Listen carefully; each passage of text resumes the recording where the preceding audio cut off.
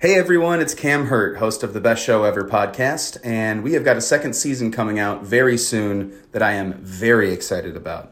We've got some very cool special guests, including musical acts that we all love, like Karina Reichman, Daniel Donato, Jake Brownstein from Eggy, Rick and Peter from Goose, and many more. Tune in for new episodes dropping on Osiris Media March 5th on the Best Show Ever podcast. Hey folks, I am super excited to tell you a bit about today's new sponsor, Music Masters Collective. They're a nonprofit organization that produces unique music events, providing opportunities for fans and artists to meet and collaborate in an inspired and creative atmosphere. Every week, MMC hosts different events, all with the opportunity to learn from world-class musicians like Bill Frisell, Kurt Rosenwinkel, Julian Lage, Mark Ribot, Wayne Krantz, Oteil Burbridge, the Milk Carton Kids, and so many more. At an event like Alternative Guitar Summit Camp happening this August, you can expect in-depth workshops with guitar masters, once-in-a-lifetime performances, the opportunity to play alongside your favorite musicians, and a lot of fun. You'll leave this event packed full of wisdom and with a whole community of musicians to create with. This all-inclusive week in the Catskills Mountains of upstate New York is guaranteed to be magical. Scholarships are available. Spots are extremely limited. So visit www.alternativeguitarsummitcamp.com/moods to learn more.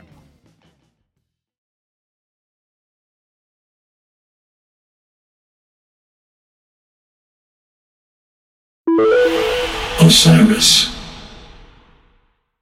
Moods and Modes is presented by Osiris Media and made possible thanks to our Patreon community. To support the podcast directly, go to patreon.com/Alex Skolnick. From Brooklyn, New York, this is Moods and Modes. I'm your host, Alex Skolnick. I'm probably best known as a professional guitarist. I'm also a writer, a photographer, and someone who occasionally gets told to keep his opinions to himself on Twitter. This podcast will involve music and guitar, but it may take us to some unexpected places as well. So, thank you for joining me, and let's do this.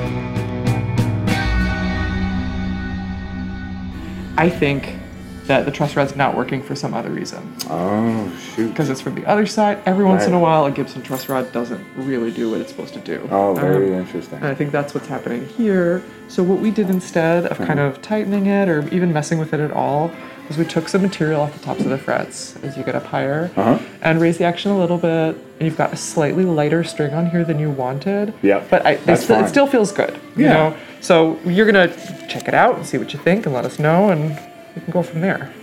Moods and Modes, episode 32. This is Alex, and that is Mamie Minch, guitar repair person extraordinaire who operates a shop focusing exclusively on instrument repair that is quite discreet but greatly appreciated by local musicians and is in the lower level of a warehouse in Gowanus near Park Slope in Brooklyn, New York. Now, the shop is called Brooklyn Lutherie, and to get a repair there, you must make an appointment. They specialize in vintage instruments. The quirkier, the better, but they can do repairs on all types of instruments any year and are some of the best in the business, as I can attest to. Also worth noting is that Brooklyn Lutherie is female-owned and female-run, while proudly catering to and respecting all genders and creeds. Now, I understand there may be some dudes out there that aren't entirely comfortable with this, especially in today's culture war climate. What have they got against us? This is discrimination, man. No. There is no shortage of male-dominated guitar shops and instrument repair places. In fact, I can remember feeling put off by the bro attitude of some of these places, even as a dude, but especially as a young, inexperienced player. Obviously, I don't have that problem anymore, but I can only imagine what that would be like for a young female player. So Why shouldn't there be a guitar repair place that anybody can go to? But if you happen to be non-male, or even if you're male and just don't wish to encounter the fraternal frat boy attitude that sometimes, not always, but sometimes permeates music shops and guitar repair places, why shouldn't there be another option where you get treated with respect? It doesn't matter what you look like, what your gender is, how long you've been playing, etc. Brooklyn Lutherie is one such option. Now, I was there in the last couple months. I had repairs done on one of my heritage guitars. It's been used on my early trio recordings, was all over the world many times, had to be retired from the road for sentimental value, but I still like to play it, and it was in need of a tune-up. But more importantly, my Gibson SG double neck, which is a beloved instrument, but very problematic and moody. So Mamie was great about diagnosing the problem and fixing it. So a few things to explain before I play you the audio. We recorded the process of me going to pick up the guitars and her explaining what was going on with them. I also sat down with Mamie and her business partner, Chloe, and we had an extensive conversation about the shop, how those two started working together, life before Brooklyn Lutherie, and more. I also had a follow-up conversation with Mamie online where we focused more on her music. She does old-timey blues, kind of inspired by the likes of Bessie Smith and Robert Johnson, playing guitar and singing. And much like her guitar repair shop, is greatly appreciated in the New York music scene. Now, we've had quite a few episodes of this podcast in which the subject is some internationally known figure. No better example than the previous pair of episodes on Les Paul. Now, most of you will undoubtedly be less familiar with the names Mamie Minch and Brooklyn Lutherie, especially when compared with a household subject like Les Paul, but I'm sure you'll find plenty to enjoy here nonetheless. So just one more thing before we get further into the episode. I apologize for any lapses in quality concerning my own voice. The reason is this is my first time attempting to podcast from the road. As I speak to you right now, I am in Sofia, Bulgaria. Zdravete, or hello. And I don't have all my usual podcasting equipment. Some of it came with me, but not all. And also, each hotel room is going to sound slightly different. And there may be unavoidable background noise or other distractions at times. All of which is a long way of saying that this is my first episode of Moods and Modes put together while traveling overseas internationally. And I thank you in advance for understanding any discrepancies in terms of audio quality. So now, with no further ado, let's take a little field trip. Come along with me as I visit one of New York's finest guitar repair shops, Brooklyn Lutherie. Hey, Mamie. How are you? Good to see you. How was your travel? Oh, not bad. Cool. It's okay if I record this? Oh, yeah, totally. Yeah. Thanks.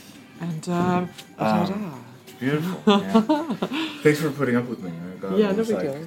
We traveled, San Francisco last week. Wow. LA, diving last night. Oh, you did. And How's then your sleep? It's okay. Yeah. Okay. The 3 hours thing is kind of weird. That's hard. Yeah. All right, let me give a quick explainer as we kick things off. My double neck SG has been ready and sitting in the shop for several weeks. I have not been able to pick it up due to several trips to the West Coast. I've just gotten back from LA, a gig with Stu Ham. Before that, I was in the Bay Area shooting video with Testament, and I'm finally picking it up. Mamie's quite understanding. And this should be obvious, but the noise you're hearing in the background is music from the stereo in the shop. Well, it was interesting. In the time that we had this in the shop, 2 other double necks came in. You're kidding? No, so we have this great picture of Chloe on the couch with 3 double necks, and they're all really different. Oh, wow. One of them is was built by Andy Manson. I don't know the name. This was actually an acoustic guitar with a mandolin neck. So we had that one, and we had a brand new BILT lavender custom bass and guitar. Super good looking, like very stylish. And so we have this great picture of the 3 of them with Chloe. Oh, wow.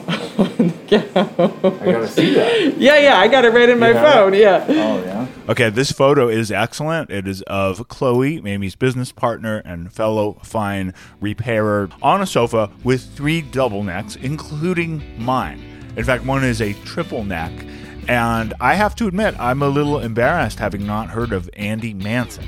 Andy Manson is a longtime luthier from the UK, whose more recent clients include folks like Matt Bellamy of Muse and Dave Grohl. But over the years, he has built guitars for the likes of Andy Summers of The Police, Ian Anderson from Jethro Tull, and perhaps most famously, John Paul Jones of Led Zeppelin. Now, most of us can probably picture the guitar that Andy Manson built for John Paul Jones. It's a double neck with a mandolin, much like this. But in that case, the mandolin is built in. This is a special guitar where the mandolin was already existing and placed inside the guitar. That's insane. So it looks like it's got a mandolin built into it. It's like pregnant with a mandolin. Yeah. It's like sort of like a tumor on the side Yeah, of it. exactly. You know? Yeah. It's a growth. It's like a vestigial mandolin.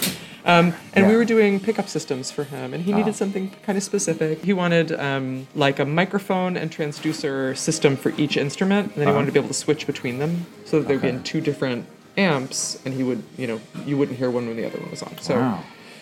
it took some figuring out. I've never seen anything like that. Yeah. Oh. So it's an actual instrument built into another instrument. It is. It's one big unwieldy object. Yeah. And how many of those are there? It's the first one I've seen in real life. Yeah. Yeah. Did he custom make that? He made it for this client. Okay. Yeah. This client is someone who owns comedy clubs. Wow. So he gets a lot of these funny, he has a lot of opportunities to play it here and there in the clubs. So to reiterate what we're saying, this is a really unique instrument. There are some additional Andy Manson guitars that you can see online where it does look like the mandolin is a separate piece inserted into a guitar, but nothing quite like this, where it's like an outgrowth of the guitar. I'll see if there's a way to track down a photo to share with you all at some point. All right, let's see what's going on with my beautiful yet temperamental Gibson Custom Shop Classic White Double Neck SG. So how's this thing doing? So this thing is doing well. I'll show you. I'll kind of show you talking about with the 12-string neck. Yeah. So we kind of, when you brought it in, the action was higher. I wanted to see what was going on with the truss rod. And we had a look. You could see sort of... Oh, yikes. You know Gibsons get a headstock break a lot right there? It's because this wall, this piece of wood, between the inside of the truss rod cavity and the back is really thin. Yeah, it looks like in my apartment, like where the paint peels. Exactly, yeah. So what I kind of found when I took off the truss rod cover, do you want to see? Should I just show you? Sure, yeah, Okay. why not? It's good for me to know what really goes on. I know. Truss rod cover is coming off. Truss rod cover is off, and you can't see the nut, right? This is what it should look like. Okay. I love that we have the, we can do the Yeah, you can do the comparison side by with side. the two neck. Okay, I'm just going to briefly explain what the truss rod is for non-guitarists or anyone who might not know. It is not a part of the guitar you see. It is found inside the neck, a long rod or pole that is made of metal and is adjusted by opening up the cover that is found on the headstock of the guitar just below the logo. So, for example, this is a Gibson guitar. It says Gibson right in between the tuning pegs on the headstock, and just below is a small cover with screws. This cover gives you access to the truss rod, which can be adjusted with a special tool designed for such a purpose and usually included, at least when the guitar is sold new. Now, I confess to having fairly little experience making my own truss rod adjustments, and usually when I have, it's under the auspicious eye of one of my guitar techs or a repair person, which is quite inexcusable given my years of experience as a player. Yet I suppose that being a guitar enthusiast while accepting one's mechanical limitations is a bit like owning a car. Many people love their cars, but all they're able to do mechanically is pump gas. That's a bit like being able to change your own strings. The next level would be the truss rod, which is a bit like changing your brake or transmission fluid.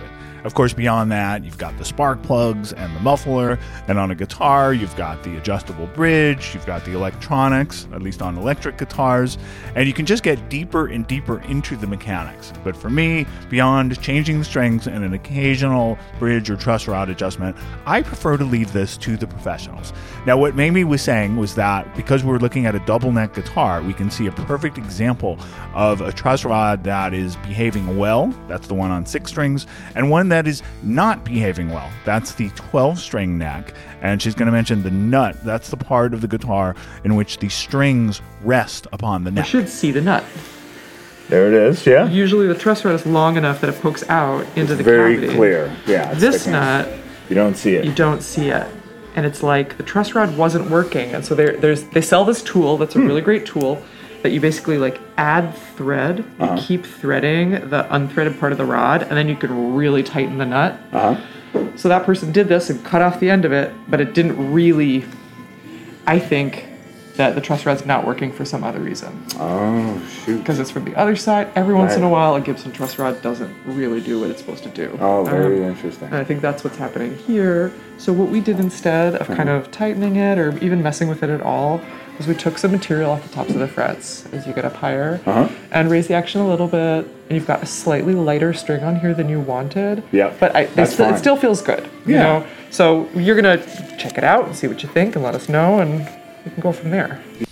Okay, a little bit of background on this guitar. It was gifted to me from the late Paul O'Neill. May he rest in peace. Music composer, producer, and best known for a project called the Trans-Siberian Orchestra that I worked with for a number of years in the 2000s and is still one of the top grossing holiday concert tours. And there was one song in particular where everything would stop. Pink Floyd level lighting, fire, 18 people or so on stage, and all the focus was on that guitar. This was a part of the show for several years in a row, after the first of which the guitar was given to me to take home as a token of appreciation, obviously a mind-blowing one. Now, I don't want to throw any of the guitar techs who worked on this guitar under the bus, but it seems like somebody made an adjustment that wasn't particularly helpful. On the other hand, in fairness, it sounds like it couldn't be helped because sometimes you get these truss rods from Gibson, even the custom shop like this guitar, and it can be problematic. Is that an uncommon thing, or does that happen sometimes? That happens sometimes. You think on 12 strings it's more common? Potentially. I mean, there's a lot of stress on a 12-string neck, you know? I wish they'd called me first before they did that. Oh yeah. I would say just save this little guitar, this headache. And it's from the custom shop too. It's not like it was on the assembly line it's thing, not like right? somebody made a mistake. It's just like every once in a while, this kind of thing happens. Because of the way that their truss rods work, because of the way that they're installed. Yeah, and I had these thick strings on it for a long time. It probably didn't help. And it's kind of silly. There you go. Because I don't know. I guess I was so used to it, but for the 12 string, there's no reason I need thick strings at all. Right. I don't know what, but it was just like a habit. So. Right, exactly. So this was a good realization on my part. I had been on a thick string kick back when I first got this guitar, and I think most people play size 9, probably followed by 10.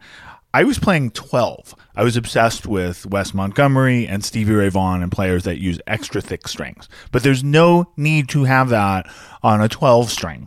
So no doubt the years of having a set of 12s on the 12 string, while it sounds cool numerically, did not help the inherent problems of the instrument. I had asked Mamie to replace it with 10s, which I thought was a compromise, but she went ahead and put 9s, which is exactly what it needs. Besides, with the 12 string, you're playing 2 strings at a time, so they're already naturally thick. Should we plug you in? Sure. Now, these the ones I brought? So these are thinner than they're lighter. Okay, I got you a set of 9s. Yeah. I was more comfortable with that. All right, what should I start? 12 then?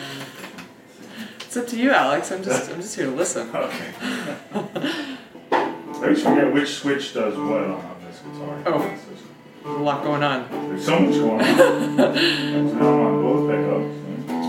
All right, let me elaborate on this moment and explain that good-natured laugh, which is admittedly funny at my own expense.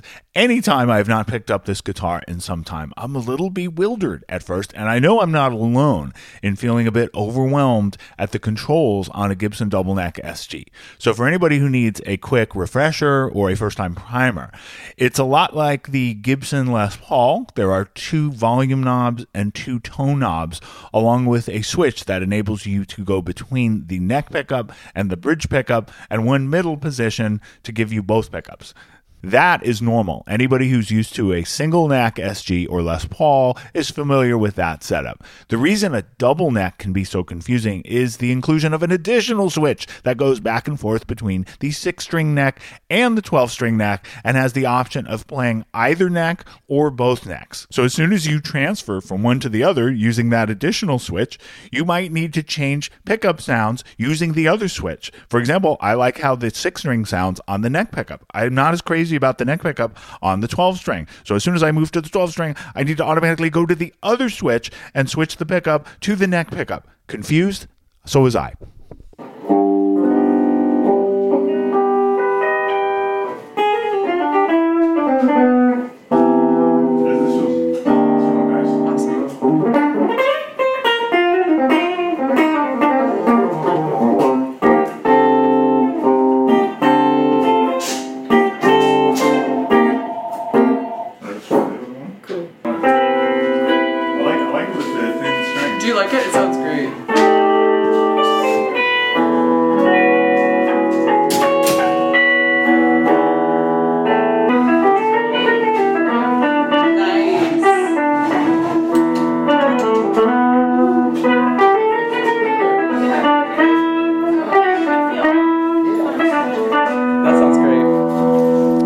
I have to say the guitar feels really nice, and that's important. A guitar with this kind of complicated configuration really needs a good setup.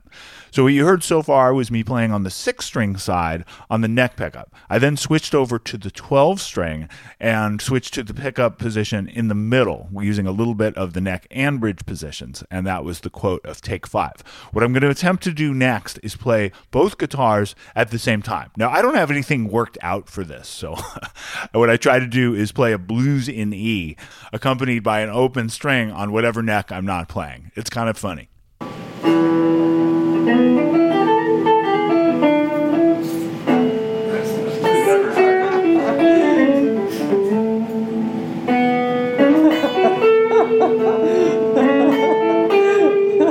Just need somebody else to come up behind you.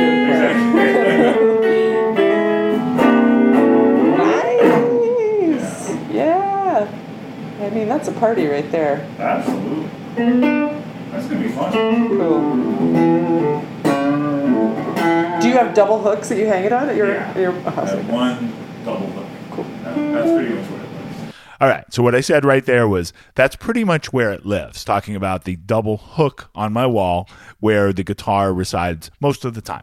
So right here, I acknowledge having been taught a lesson about using thinner strings on the 12-string side of the guitar. For some reason, I'd been afraid of thinner strings, and it's just fine, especially for a 12-string. We also talk about humidity, weather, and other factors. And by this point, another customer has entered the shop to speak to Chloe about a different guitar, so there is additional playing and conversation going on, and it sounds like a busy guitar shop. As it should. We wouldn't have it any other way. So this thing, yeah, That's great. yeah, it's between the strings.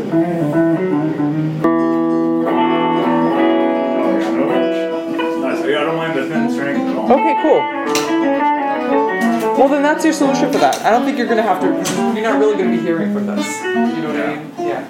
I mean, also because there's two. It feels like thick strings. There's two of them, yeah.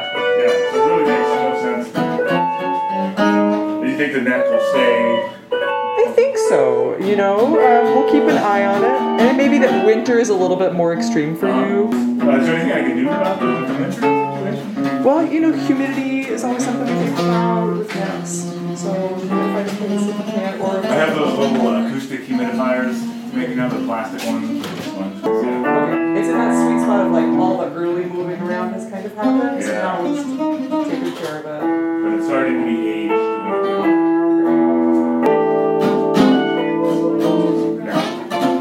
No comparison. Cool. Good. Great. Yeah. Yeah, if you want to play it again. It Great. was such a struggle. Yeah. Yeah. I'm sure. Yeah. Okay, so I think some of that clip before the end might not have been clear. Just in case, Mamie was saying that this guitar is now reaching its sweet spot where a lot of the early moving around is no longer taking place. Now, what she means by that is new guitars take time for the wood to adjust. There is this movement that decreases as the years go on.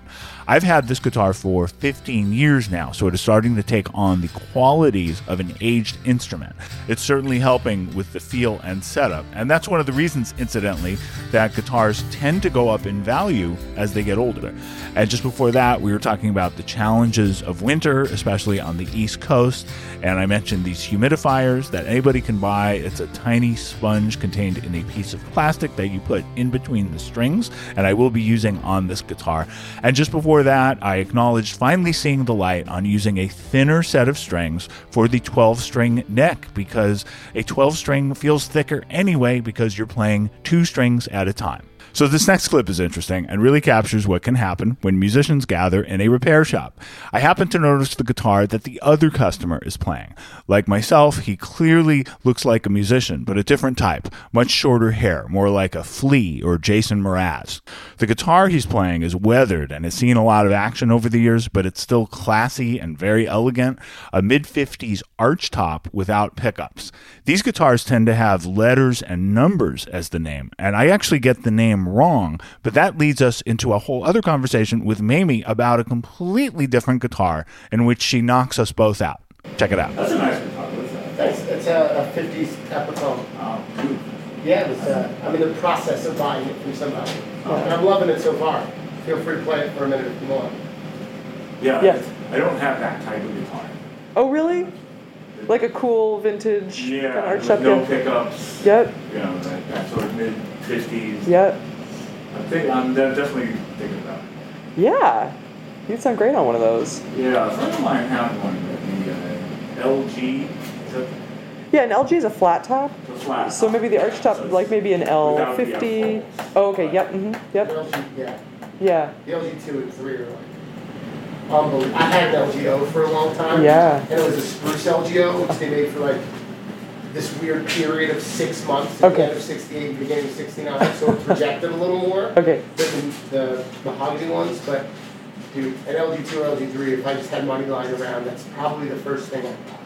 So a couple years ago, I bought an LG2 from World War II. One of the ones, the banner ones that the women built. And it's me. I really hate to interrupt, but I want to make sure you don't miss that point. The guitar she's talking about was built during World War II, a time when most men were off fighting the Axis powers. So who took over the guitar building duties at Gibson? The women. And it's just, you pick it up and you just like write a song every time you pick it up. It's just gorgeous. Wow. Yeah, I really love it. It's got a mahogany top. It's the best, actually. Where'd you find it? Guitar Center, dude. Really? Yeah, No. yeah. Obviously, Mamie is not a typical Guitar Center shopper, and it is an interesting story, but I am not at liberty to disclose all the details. So let's just say that her and Chloe became aware of this magical guitar that had found its way to the vintage section of one of our local Guitar Centers, and it was a real fixer-upper. Well, who better to fix it up than these two? So long story short, despite the fact that this World War II era guitar had seen much better days and was at that moment unplayable, Mamie and Chloe recognized its potential, took it off the hands of Guitar Center, brought it to their shop, and over a period of time, each took turns applying her own skill set and love to the instrument. The result is a truly special guitar of which music pours forth. It is representative of the shop. It normally lives in the shop. Unfortunately, it was not there that day I visited, but I look forward to playing it on my next visit. So shortly after this random guitar shop-induced chat and trying out my own newly repaired instruments, I sat down with Mamie and Chloe to discuss the shop, how they got interested in guitar repair, how they met, and more. But first, this happened. I never do this shit. Yeah. Can I take a picture of you playing this guitar? Oh, yeah. Show it to a good friend of mine. Oh, sure. Oh, you have Yeah, even with the mask. okay, yeah. Well, I can't hide the hair. This is shocking. I've seen you once or twice. He's seen you a lot of times. Oh, that's so cool. And I'm on my lunch break from work, and if I go back from my lunch break and say, look what just happened, He'll be very excited. Oh, that's awesome. Absolutely. Yeah. Always. I know you live around here, but I never happened to see you around. Yeah. No, I'm around. I think that's all pretty clear, but just in case, the last part was I knew you lived around here, but hadn't seen you. Before that, I'm on my lunch break, but when I go back and tell my buddy, look what just happened, he's going to flip. I've seen you play live once or twice, but my buddy's seen you many times, and in the beginning, I never do this shit, but could I get a picture of you playing this guitar? And it's a nice moment. What can you say? I had no idea this guy knew who I was. I don't assume people know who I am. I'm still getting used to the idea. Sometimes you can tell. If he'd been wearing a Sepultura shirt, for example, I might have guessed, but not somebody who looks like Jason Mraz.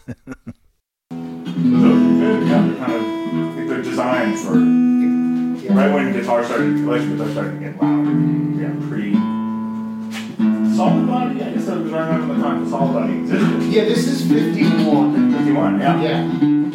So the no-caster was a new thing at the time. Yeah. And this isn't as loud as something with a bigger body. Oh, yes. Okay, so just to elaborate on that, the guitar obviously needed tuning. I tuned it up, played some licks while we were talking. He told me it's from 1951, this guitar. It's an Epiphone. And just so everybody knows, an Epiphone at that time is completely different than an Epiphone today. Today you buy an Epiphone, it's basically a less expensive version of the guitars Gibson makes because it's owned by Gibson. Therefore, pre-Gibson Epiphones are much more valuable. You might have heard an earlier clip where he mentioned that he doesn't own this guitar yet. It's owned by a buddy or bandmate, but he's working towards it. Oh, one more thing. You might have heard me mention the term Fender No-Caster. That's the Telecaster before they came up with that name. It came out around the same time in the early 50s. So within a few years, most guitars would have pickups, including arch tops like this Epiphone. But the guitar that the guy in the shop has is a pre-pickup Epiphone. That's wonderful. Yeah. All right, have a good one, guys. Thanks. Bye. Oh, good. That was an unexpected bonus for that guy. Absolutely. You made him happy, yeah. It's always fun to capture like communal stuff like that. Yeah. All right, now you've gotten a taste of a day in the life at Brooklyn Lutherie. Next, you'll get to know Mamie and Chloe a little bit better as I sit down with them. That's coming up right after we take a short break. And it's time for our very brief, approximately on the half hour, sort of in the middle of the episode, break as mandated by the powers of nobody. It's just something we started doing, and it feels right.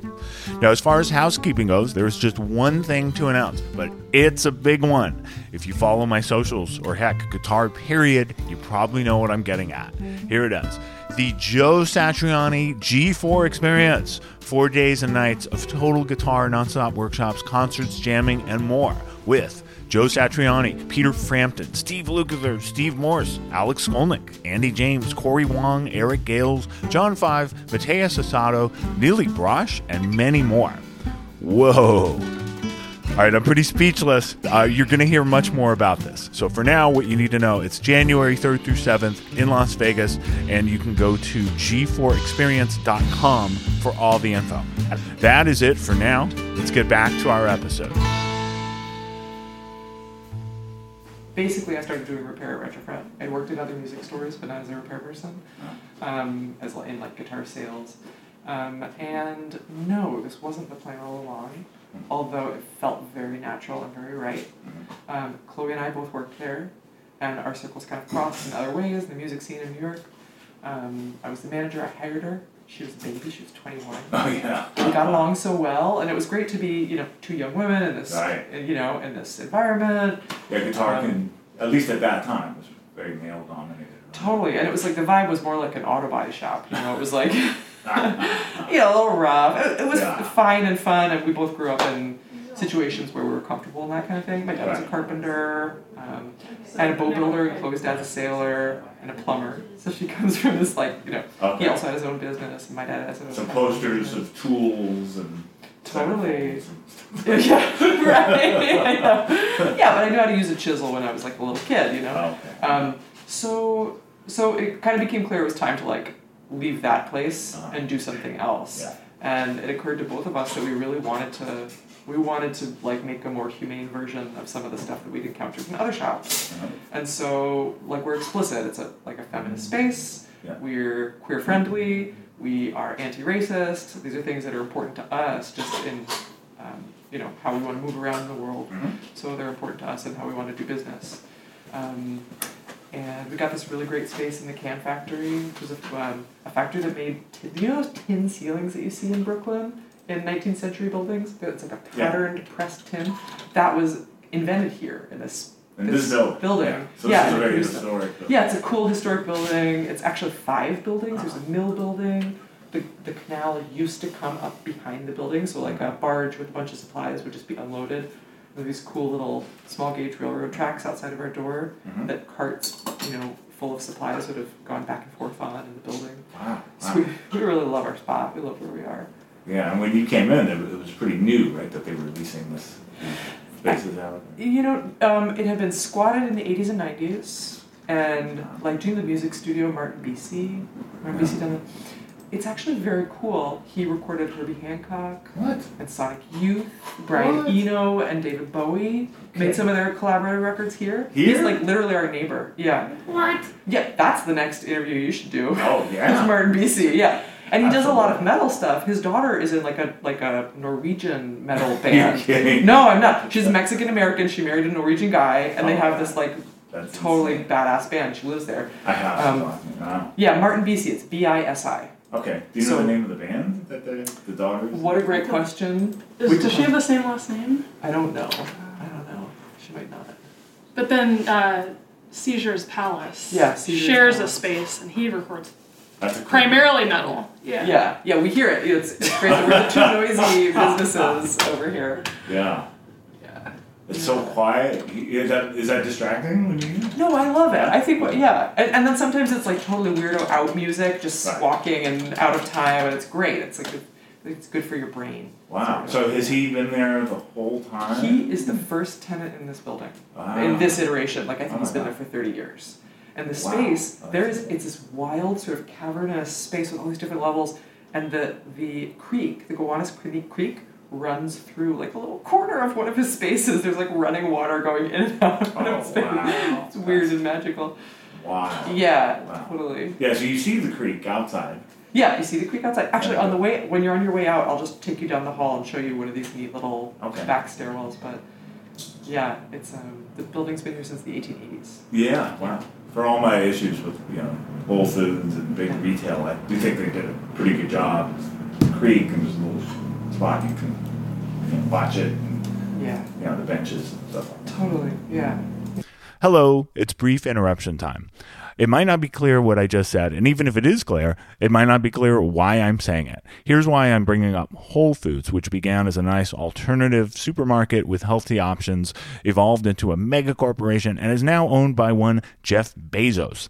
Whole Foods opened up a few years ago, right across the street from the building where Brooklyn Lutherie is located on 3rd Street and 3rd Avenue.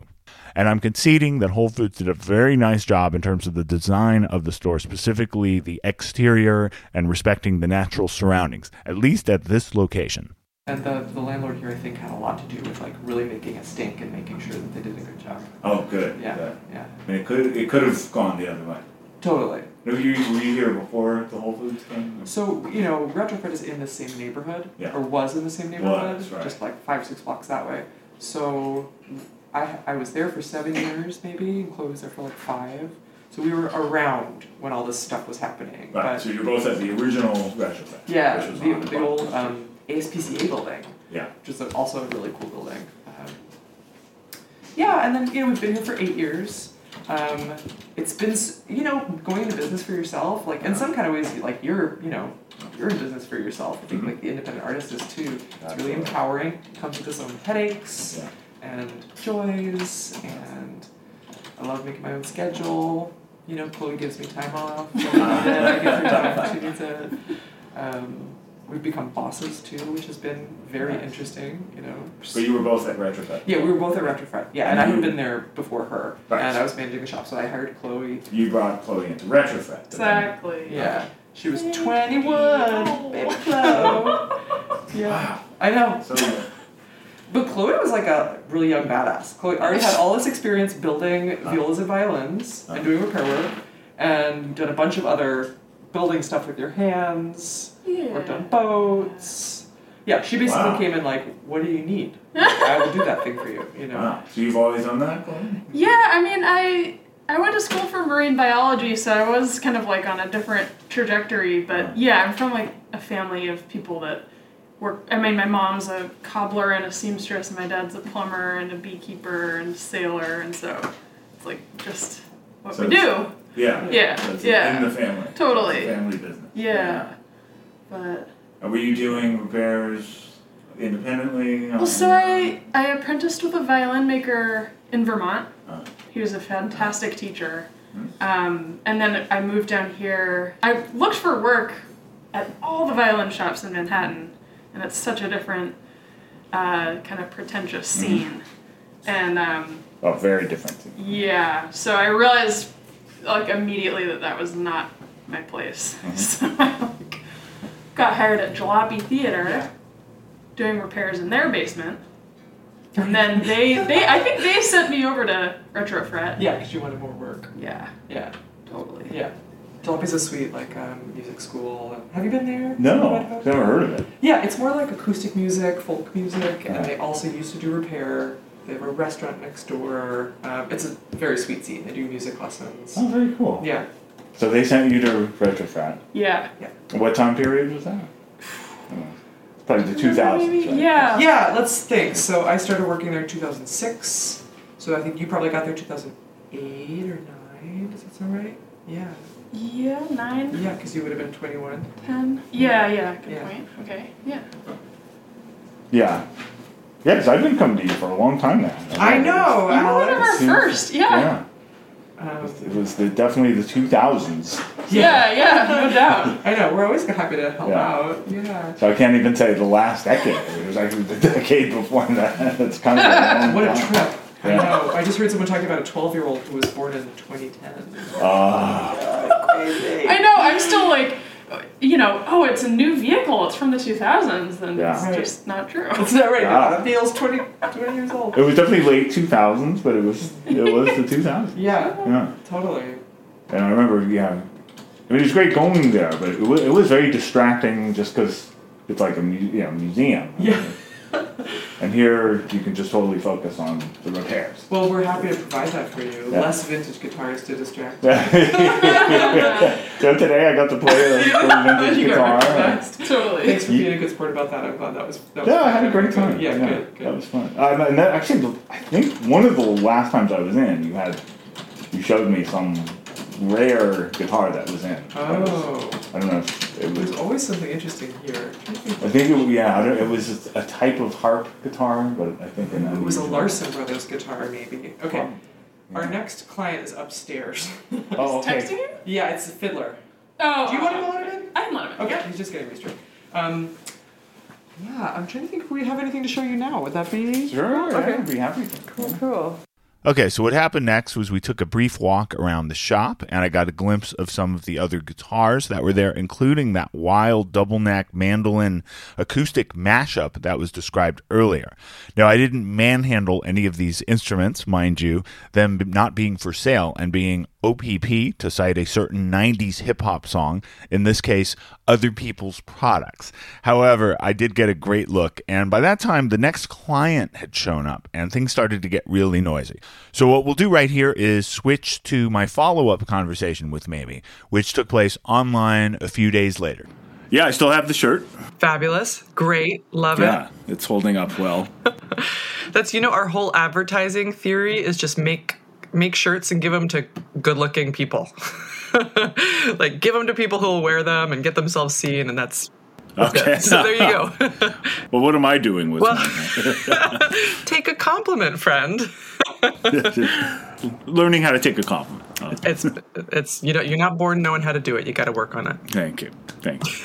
Yeah, tell me about the logo. I just want to cover whatever we didn't cover when I was there. Yeah. At the shop? Yeah, so that logo, so when we were opening the shop and we were kind of racking our brains about how we wanted things to look and how we wanted people to remember us, and kind of what colors we wanted, Chloe and her boyfriend went on a nighttime bike ride and they rode over the Brooklyn Bridge, and she sort of had this moment where she was approaching the bridge and she went like, wow, it's almost like a violin bridge. And so she came home and made a drawing, and had a good friend who's a graphic designer kind of work it up into something a little bit more, a little bit more attractive. And it was her idea. And then the actual design was drawn by Jesse Roadkill, who's a San Francisco-based graphic designer. Oh, Basically, okay. it helps to have talented friends. Definitely.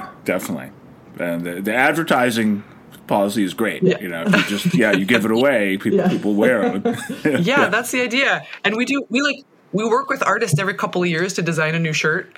So that's been really fun. The last one was with a New Orleans-based graffiti artist named Hugo Girl. Oh, okay. And that's the one of a violin all trussed up, sort of in bondage gear, being held down. Well, it's getting ready to be worked on by these, magical witch hands. Oh, I like it. Yeah. I think I might need to restock. You might need to expand your collection of Brooklyn Lutherie shirts. Exactly. Big bad Maddie, not gonna change her clothes. Does what she wants, goes where she wants to go. Now big bad Maddie, not gonna change her clothes. Does what she wants, goes where she wants to go. Yeah. So good. That is Mamie, folks. In case it wasn't made clear earlier, she can really sing and play the blues. We're going to talk about her music and her influences right now. Okay, so we were going to talk about your music a bit. So tell me a little bit about Sure, yeah. Yeah, and my song, I write songs and play guitar and sing. Usually I'm performing with a drummer, just in a duo right now, which is like a lean, mean machine. It's great. I really like him. Rehearsals are a breeze. And it's a pretty fun interplay between just I'm doing the melody, I'm doing the bass, I'm doing the singing. He sings backup vocals and plays drums. Power duo. Mostly songs that I'm writing that are in this sort of early blues vernacular or vocabulary. And so, listen, I'm not the first person to have done it, but it's just kind of like, it's how it's how my journey has kind of led me. Mm-hmm. I do a lot of teaching also. And I'm teaching at several of these like blues camps this summer. I'll be at Centrum in Port Townsend, Washington. I'll be at Ashokan, upstate New York. Then I'm doing one in Portland in the fall called Blues in the Gorge. Nice. Yeah, so that's about it. Most recently I came out with an EP in fall of 2020. So something else is in the works. What should I play? What's out currently that you would want people to hear? Right. Okay, so check out my latest EP, which I can send you the files, or you can find it on Bandcamp or iTunes or whatever. And it's called Slow Burn. Uh-huh. And if you wanted to pick something kind of punchy, you could pick Big Bad Maddie, which is my rewriting of an old blues song, which was Poor Black Maddie. And so I sort of changed the protagonist around to be like this, big personality who's not like the victim in the song. She's the protagonist in the song. So it's pretty fun. It's like a real R.L. Burnside kind of groovy right hand. Yeah.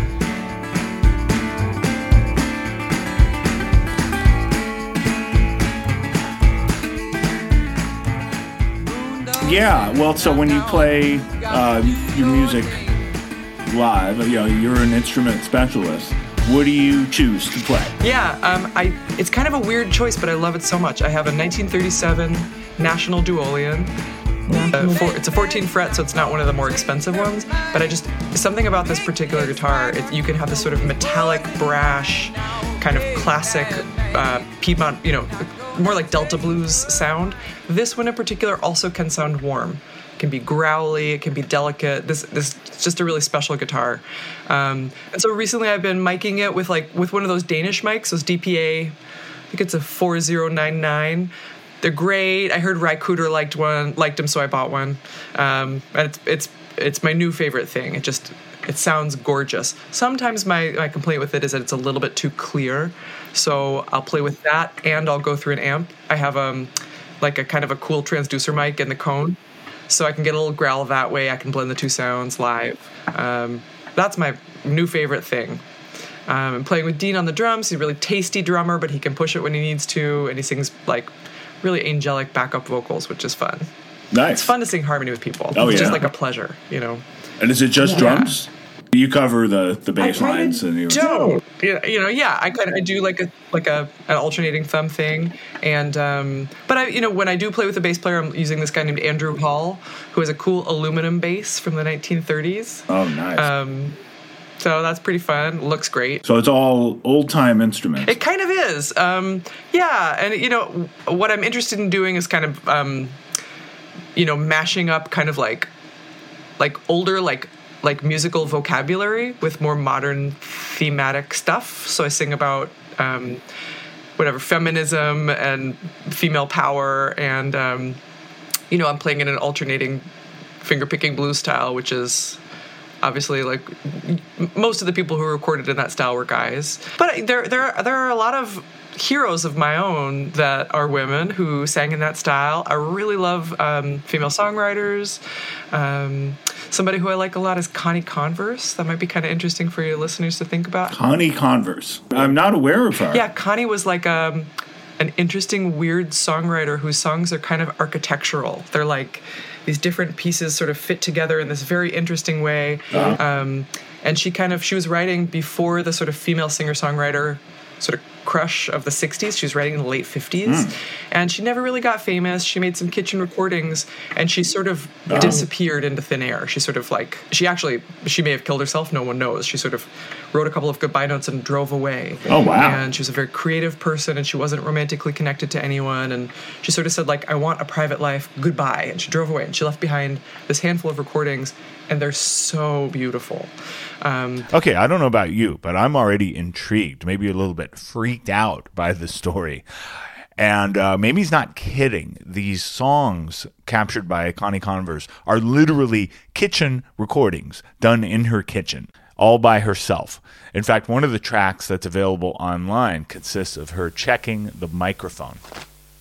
I have the volume all the way up to 9, and I'm on input 2, and I'm speaking within about an inch of the microphone and getting a meter reading of only about 1. Okay, so she very quickly figures it out, gets a stronger mic signal, and records a series of songs. I'm going to play one of them. It's very quick, and pay special attention to the ending. Ever since we met, the world's been upside down. And if you don't stop troubling me, you'll drive me out of town. But if you go away, as trouble ought to do, where will I find another soul to tell my trouble to?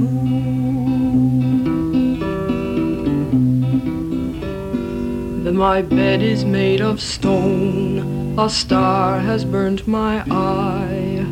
I'm going down to the willow tree and teach her how to cry. But if you go away, as trouble ought to do, where will I find another soul to tell my trouble to?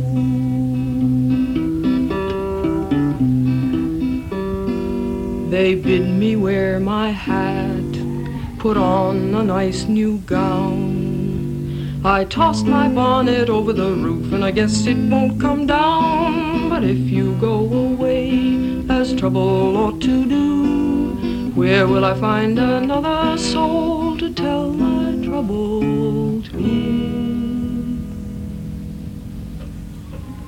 Whoa, that is quite haunting. Most songs end with a sense of resolution. Connie Converse finishes that tune in a way that feels completely unresolved and ends up being a perfect metaphor for her own music career and life. Sorry, who were some others besides Connie Converse? Yeah, I cover a lot of, Sister Rosetta Tharpe is somebody who I love a lot. She played the same kind of guitars I play, a 30s duolian. Oh, is that right? She was playing it in the 30s, of course. Memphis Minnie is a really great. Yeah, there's a handful of really good blues guitar players who are women. Etta Baker, a lot of people. Okay, so unfortunately we don't have time to get into all these great players that Mamie is mentioning on this episode. However, I encourage you to do your own research, as they say. And just a quick word on Sister Rosetta Tharpe. I am familiar with her work. Now, Mamie's talking about her in the 30s when she played the same type of 30s acoustic guitar. Much later, she played the Gibson SG. During the brief period, it was known as the Les Paul. We talked about this guitar extensively in the previous episode on Les Paul, so check that out if you haven't. And just one more thing, the way I discovered Sister Rosetta Tharpe was through the French film Amélie, which has a short scene in which an old black and white clip plays on an antique television, and it shows Sister Rosetta burning on electric guitar, playing lead guitar stuff that is so ahead of its time. She's doing Angus and Hendrix way before. This is the early 60s. And I just remember being really annoyed with guitar journalism and the guitar community in general. I mean, how could so many of us grow up not knowing about her? I have a collection of guitar magazines and guitar books going back to before I was born. There's nothing about her. I mean, she might be listed among early blues players, but there's nothing about her being a pioneer of the electric guitar and really setting the tone for lead guitar that would follow in the 60s. Now, there has been more awareness of Sister Rosetta Tharpe in recent years. For example, the guitarist Celeste Henderson appeared with Lizzo on SNL and clearly paid tribute to Sister Rosetta. It was pretty awesome. And Gibson Guitars has done an artist version of Sister Rosetta's early 60s SG Les Paul. I want to get one.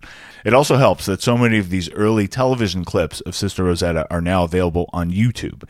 Here is one. This is Up Above My Head. And check out what she does in the solo the second time around, right after she says, "Let's do that again."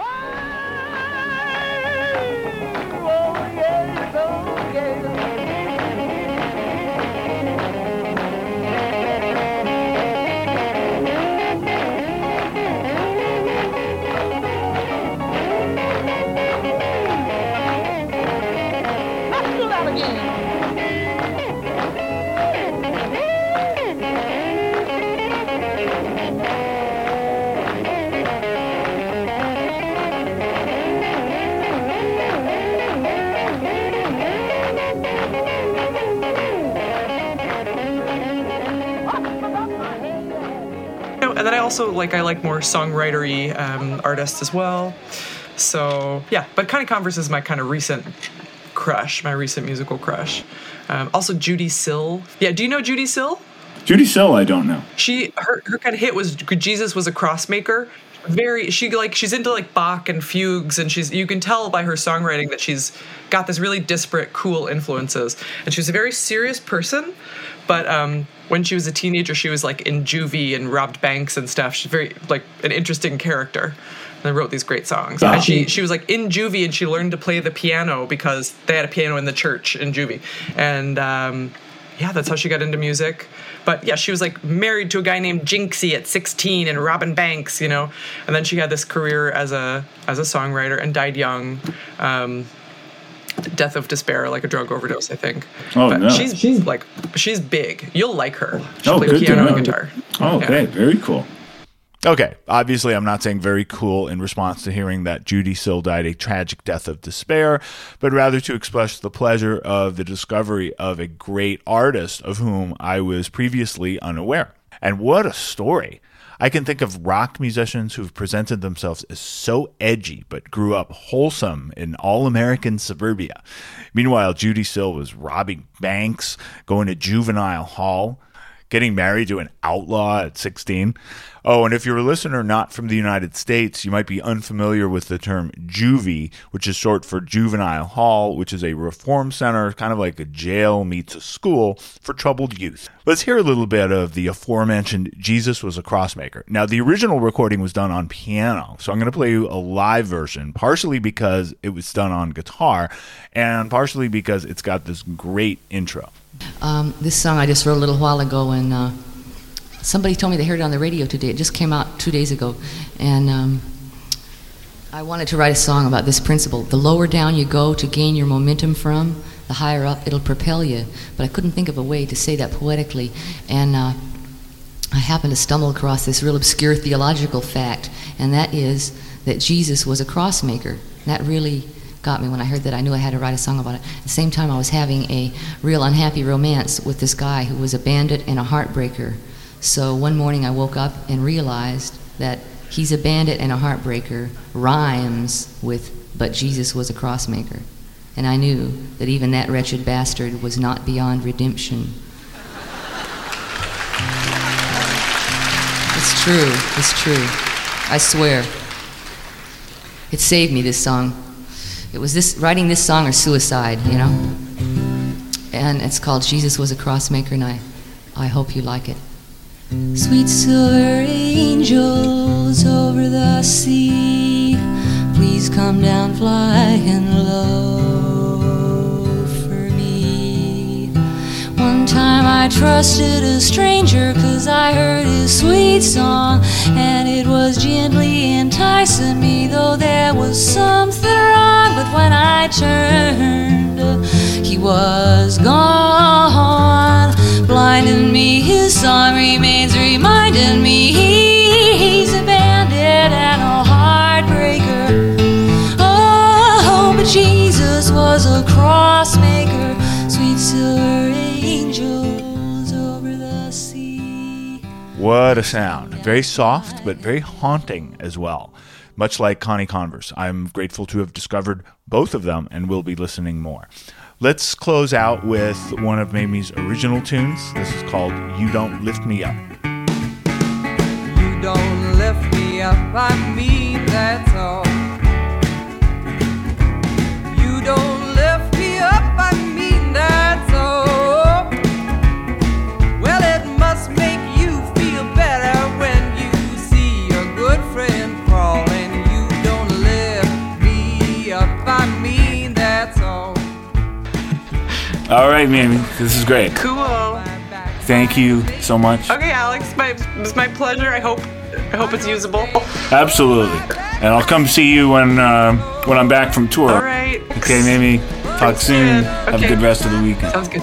Okay, bye. Take it down off the wall, and you don't lift me up. I mean that's all. And that's going to do it for this episode of Moods and Modes. I hope you've enjoyed it and maybe learned a thing or two as I have. I think it's safe to say that despite the guitar being presented as such male-dominated territory, the women have always been there, from the builders at Gibson during the World War II years to great artists like Sister Rosetta. Thankfully, it's no longer a secret. In fact, we seem to be in a new era. Guitar World just posted a story with data from Reverb.com claiming that demand for female and non-binary artist signature guitars is outstripping supply. In other words, today the guitar is for everybody, and that's a good thing. Who wants to be at a party where it's only guys anyway? And who is more emblematic of this new, more inclusive era of guitar than our guests today, who I wish to thank, Mamie Minch and Chloe Swantner of Brooklyn Lutherie. Visit them online at brooklynlutherie.com or on Instagram at Brooklyn Lutherie. And if you're ever in Brooklyn and need a guitar repair, I recommend them highly. Moods and Modes is presented by Osiris Media, hosted and produced by yours truly, Alex Skolnick. Osiris production by Kirsten Cluthy and Matt Dwyer. Final edits and mixing by Matt Dwyer. Music that's not otherwise specified is by yours truly, in some cases joined by Matt Zabrowski on the drums and Nathan Peck on the bass. And I want to give extra thanks to the Osiris team and all of you for putting up with my travel schedule and the challenges that brings as far as scheduling and audio quality. But we're doing it. We're making it happen. I'm proud of this episode and the next few that are already being worked on. So thank you so much for listening. Take care. I'll see you on the next episode. Be safe.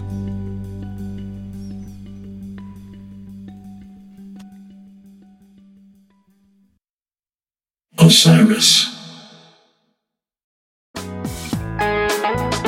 Hey listeners, I want to tell you about the April-May 2023 issue of Relics magazine. Features a Dave Matthews Band cover story with additional articles and interviews with The National, Graham Nash, Wayne Shorter, ALO, Ivan Neville, our friend Eric Krasno and Stanton Moore, Marty Stewart, and much more. Check out the latest version of Relics and subscribe now at relics.com/DMB. Thanks, Relics. Hi, this is Henry Kay, host of the #1 music history podcast, Rootsland. Come with me on a journey to Kingston, Jamaica, where we explore the world of reggae music and the untold stories of some of the genre's greatest legends. From the ghettos and tenement yards where the music was born, to the island's iconic recording studios. We are so excited to team up with Osiris Media, the leading storyteller in music, because as you'll hear, sometimes the story is the best song.